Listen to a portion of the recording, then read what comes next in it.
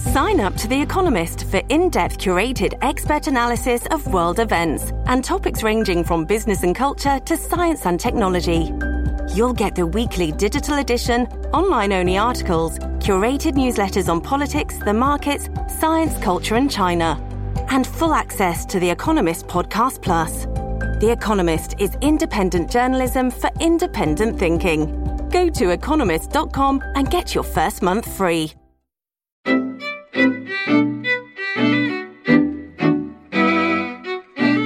Hello, everybody, and welcome back to New Books in Jewish Studies. I'm Jason Schulman. We've got a great show for you today. My guest is Ted Merwin, who teaches at Dickinson College, here to talk about his new book, Pastrami on Rye, An Overstuffed History of the Jewish Deli, published this year by New York University Press. Ted, welcome to New Books in Jewish Studies. Thank you. I'm so happy to be here. Well, we're glad to have you. So, Ted, this book is about the rise and fall of the delicatessen in American Jewish culture. Let's talk first about the rise. What do we know about the early establishments that we might consider delis? Well, I mean, there actually are very few examples of delis in Eastern Europe. So the whole tradition of takeout gourmet food is something that really starts in the capitals of Europe in the period, I'd say, certainly after the Middle Ages, in the food stores of Paris in particular, because after the French Revolution, you have a lot of unemployed former purveyors to the aristocracy who kind of all pile into the food business. And I think the reason for that is actually very similar to the reason that delis actually take hold in New York, a few centuries later, which is that the rising bourgeoisie want to kind of flatter themselves in their consumption of high-class food. They want to kind of eat like kings, even though they've gotten rid of the kings. And so one of the ways that I think that even now we kind of show that we are experiencing social and economic mobility is by being able to consume more gourmet kinds of food. So it's really in Paris and in Rome and in Munich and the other cities of Germany that the concept of the delicatessen store, because it really was only a takeout store, not a restaurant, begins to flourish. And then we don't know actually who opened the first delicatessen in New York. It might have been a German Jew who was familiar with this whole tradition from his homeland.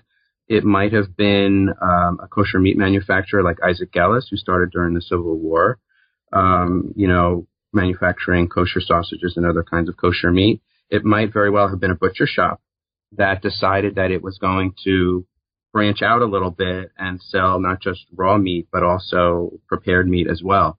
So it's very hard to say, actually, how this whole tradition kind of kicked off in America. I think that one of the things that I found most surprising about my research when I first started to write this book was that the delicatessen stores were actually much less numerous on the Lower East Side of New York than I thought that they would be.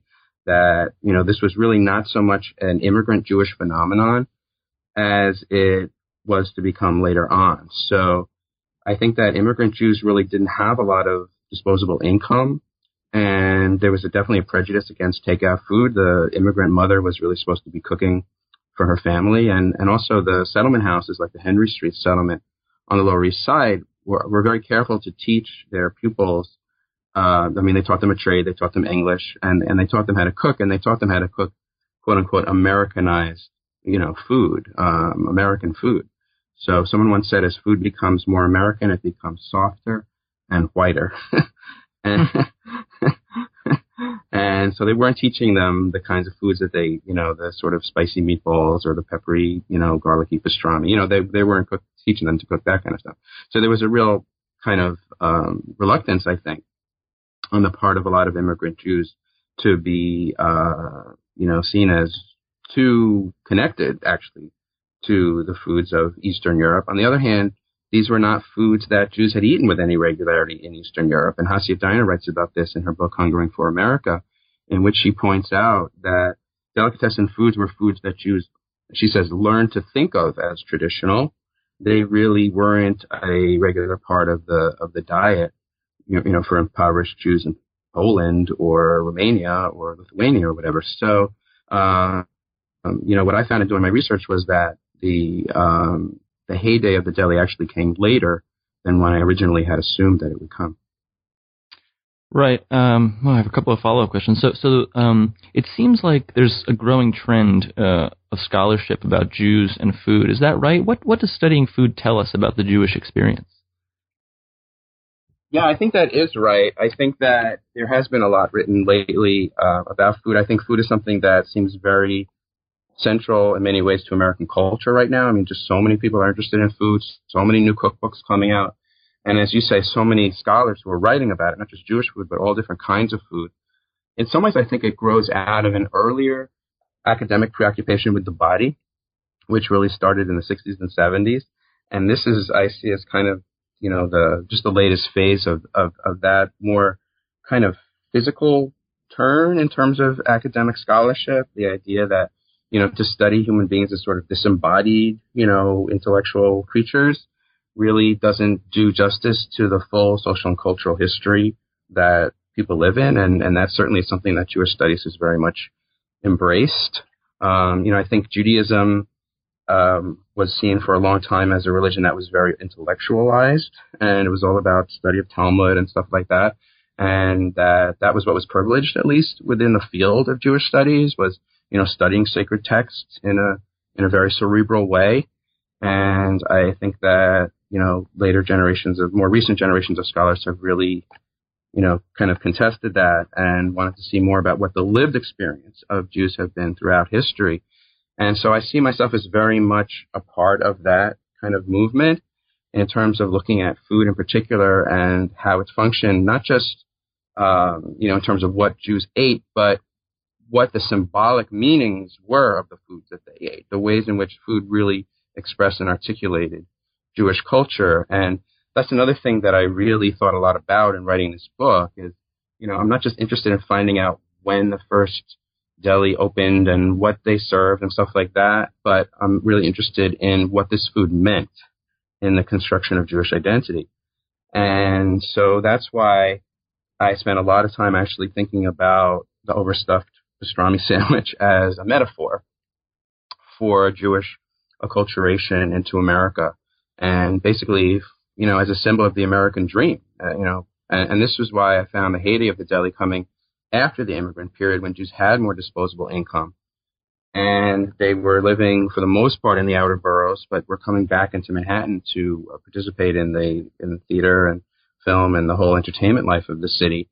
And so that's when the delis started to sprout up in the Times Square area, and that's in many ways what I think the heart of my book is about. In some ways, is kind of the celebrity culture that grew up around the deli, and the ways in which Jews experienced a kind of vicarious sense of celebrity by being able to eat these huge sandwiches in these particular settings.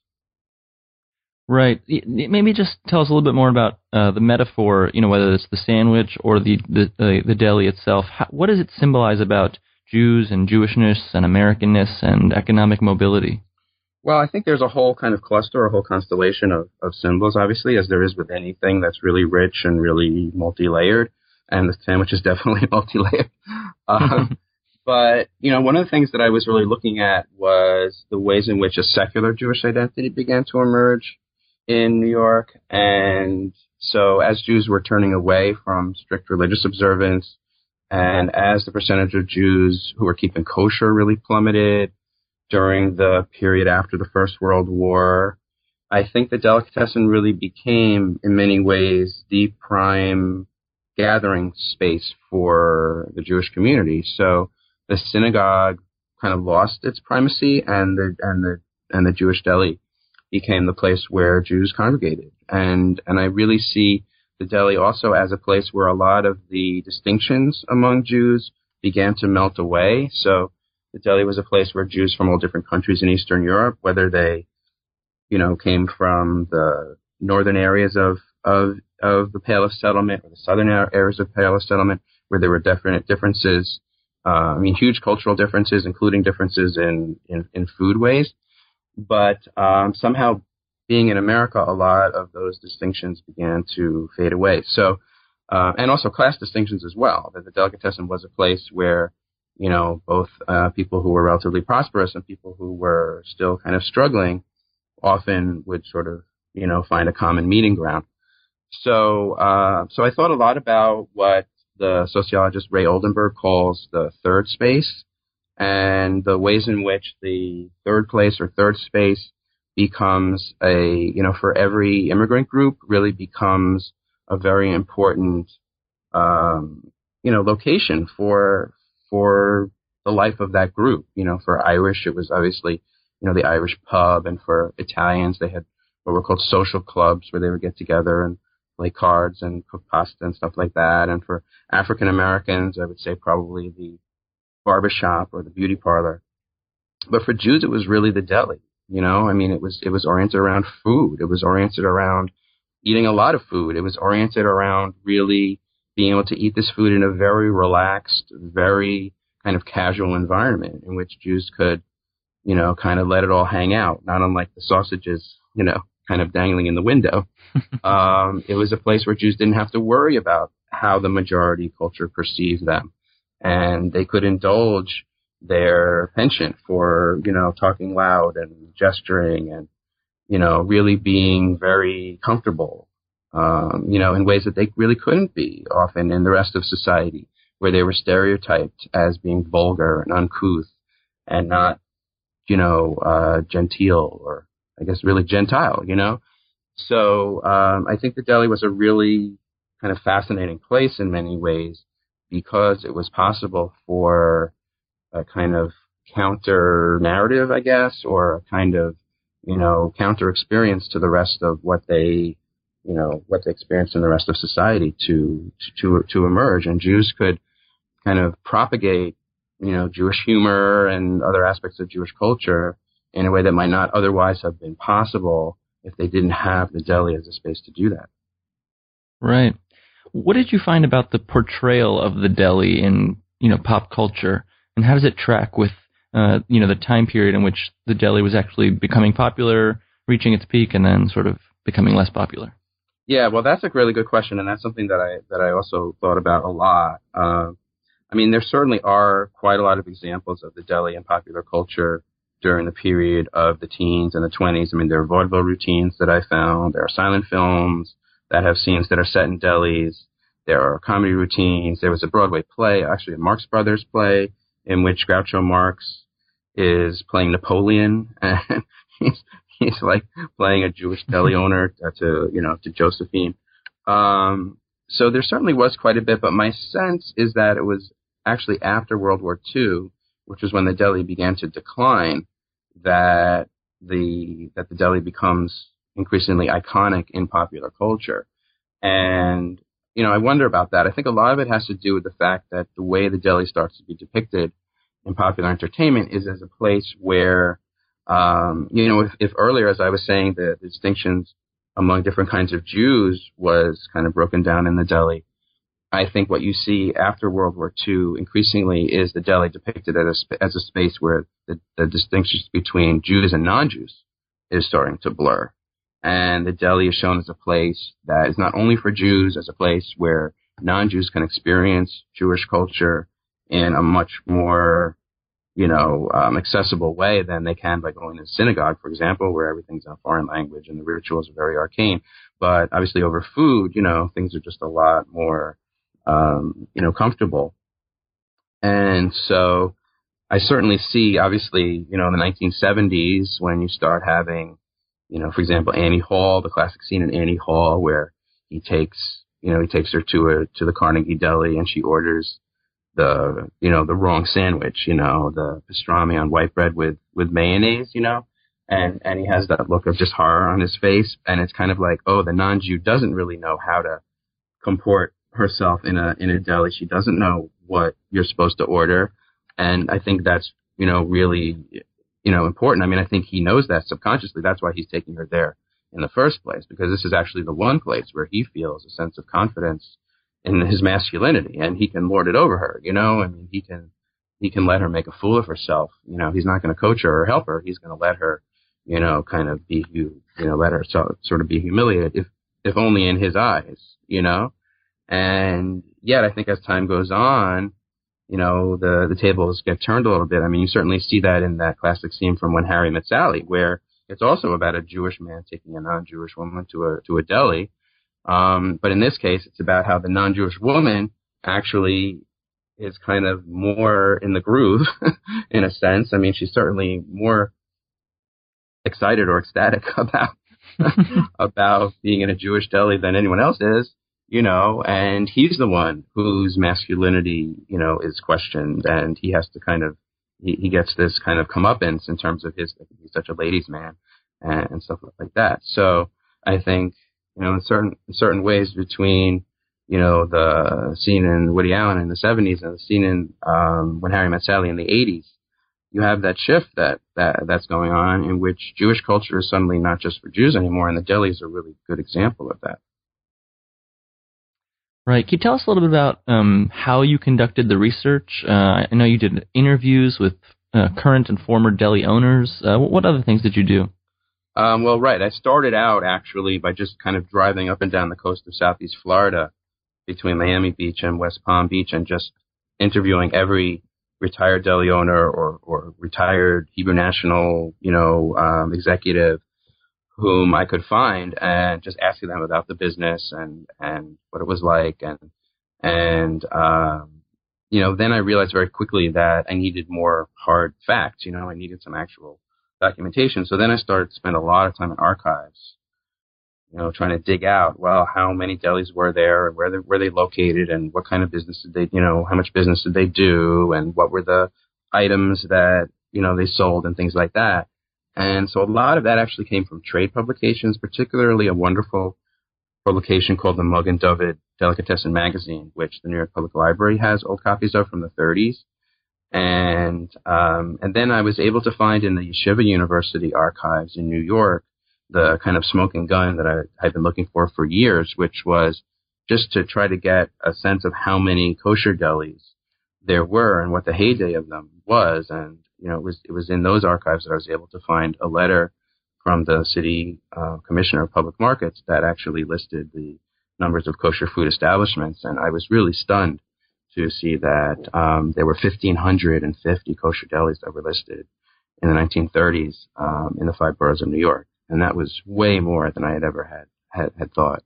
I mean, 1,550 is a lot.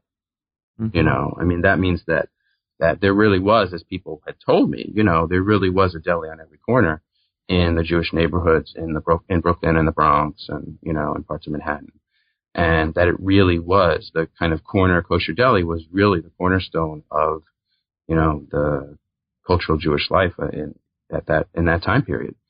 And, then I also spent a lot of time reading secondary sources, and, I wanted to include as many, passages from memoirs and novels. And, I did a lot of newspaper archival, research as well, just trying to round out the picture in each decade of what the delicatessen meant to Jews and to some extent non-Jews who were living during that period.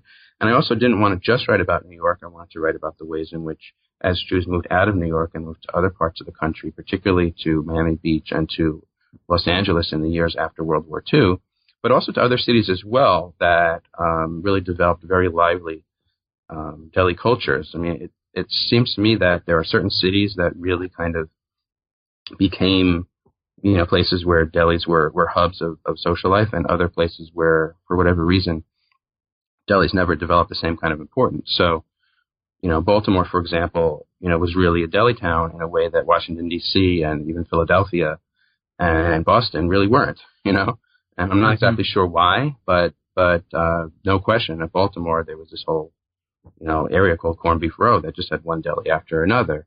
Chicago had a lot of delis, and so I spent quite a lot of time actually studying Chicago in particular, trying to figure out where the delis were and again, what they meant to the Jews who lived, during those periods. And then, but absolutely LA and Miami Beach as well.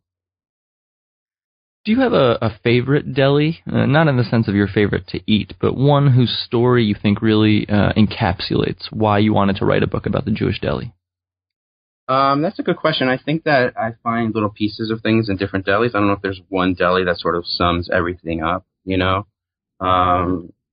I think that, for me, I always, when I'm in New York, I often gravitate to the Second Avenue Deli because it has such a rich history. And even though it's not where it originally was on Second Avenue and 10th Street, even in its two new locations on 3rd Avenue in Midtown and on the Upper East Side, it still has that vibe somehow, of, that time period in which the kosher deli in particular was a really important part of the life of the city. And also I think the food is just really somehow the most authentic kind of Jewish deli food.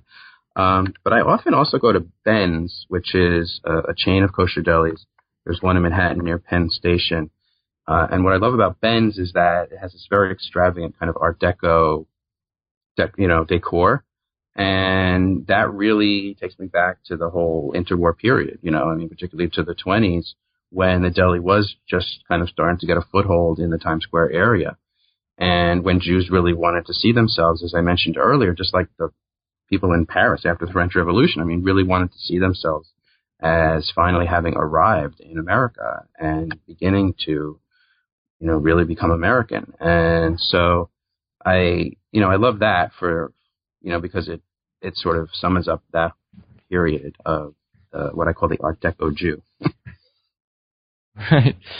In the conclusion, you talk about contemporary delis. There's been a resurgence in New York and other places in the last 10 years. Can you tell us a little about what's going on there? Yeah, I think what's interesting now is that, a lot of delis have closed. Huge numbers of delis have closed, both kosher delis and also non-kosher delis. New York lost the Stage Deli a couple of years ago, and it's not clear that the Carnegie, which closed last year because they were found to be siphoning gas illegally, is ever going to reopen. So, my sense is that this is something that is kind of really fading out. But there are very enterprising, mostly fairly young deli owners in different parts of the country, mostly on the East and West Coasts, though, who are, kind of trying to go back to their grandparents' recipes and who are also trying to kind of marry the whole tradition of the Jewish deli with, the contemporary values of sustainability and ecological responsibility. So there's, for example, in New York, the Mile End Deli, in Brooklyn, in San Francisco, there's a deli called Wise and Sons. In Atlanta, there's a deli called the General Muir. And these are all places where they're serving, traditional deli foods, but in smaller portions. The meat is all, from grass-fed beef. The vegetables are all organic. Although I'm not sure where vegetables actually come in terms of Jewish delis, actually, because you don't even put lettuce and tomato on a sandwich traditionally. But whatever. They would never serve like Dr. Brown soda, which is commercially, manufactured. They would serve homemade soda, things like that. And so I'm really intrigued by that as a phenomenon because I know that certainly for a lot of Jews who grew up eating this kind of food, it was such an important part of their upbringing, and they want that nostalgic connection. They don't want to go to a deli and have like a skimpy little sandwich. They want to remember what it was like when they were going to delis every weekend with their families, But on the other hand, as I mentioned before, delis are not just for Jews and haven't been for a long time just for Jews. And so I think a lot of the clientele of these sort of newfangled delis is a non-Jewish clientele. And they just really like the food, they didn't necessarily grow up eating it, but they're enamored of the food. They like how it tastes. And I think they also probably do enjoy this sense of participating vicariously in Jewish culture. So whether that's enough to really sustain these places and to sustain the whole tradition of the deli going forward, I really don't know. I don't think that this kind of food or this kind of establishment is ever going to completely die out. But I also wonder if it's really that special anymore. At a time when bagels are not really so much even a Jewish food, millions of Americans get up every morning and eat a bagel, with absolutely no knowledge or sense of it belonging in any way to Jewish culture. When pastrami is available at every, Subway sandwich franchise or Quiznos or whatever, it's not the same, it's really not the same, cut of meat, or it's not spiced and smoked the same way that pastrami was traditionally done in a Jewish deli, where it took like weeks and weeks just to make it. But, it's basically pastrami, it's brined and smoked, so that makes it pastrami. So, and often kind of, I think, recalling the whole tradition of the Jewish deli with these overstuffed sandwiches that are sold at these, fast food franchises. So there's a kind of echo in many ways of, the traditional Jewish deli. But, why go to a Jewish deli when you can have pastrami anywhere? Right. Is there anything about the deli that you think nostalgia has given us a wrong view of? Well, what do we get wrong most about the deli? Well, I think what we get wrong is that I think we feel like we're connecting in some way both to Eastern European Jewish culture and to Lower East Side, Jewish history. And in neither case is that actually true, because, as I said, the heyday of the deli is really in the 1920s and 30s. It's really not an immigrant phenomenon per se. It's much more a second generation Jewish phenomenon. And these foods weren't even really traceable back to Eastern Europe anyway in any real quantity. I mean, in terms of what Jews actually ate on a daily basis. So, I think that we've invested the deli with this kind of double layer of nostalgia that comes from wanting somehow it to go back further in time than it really does.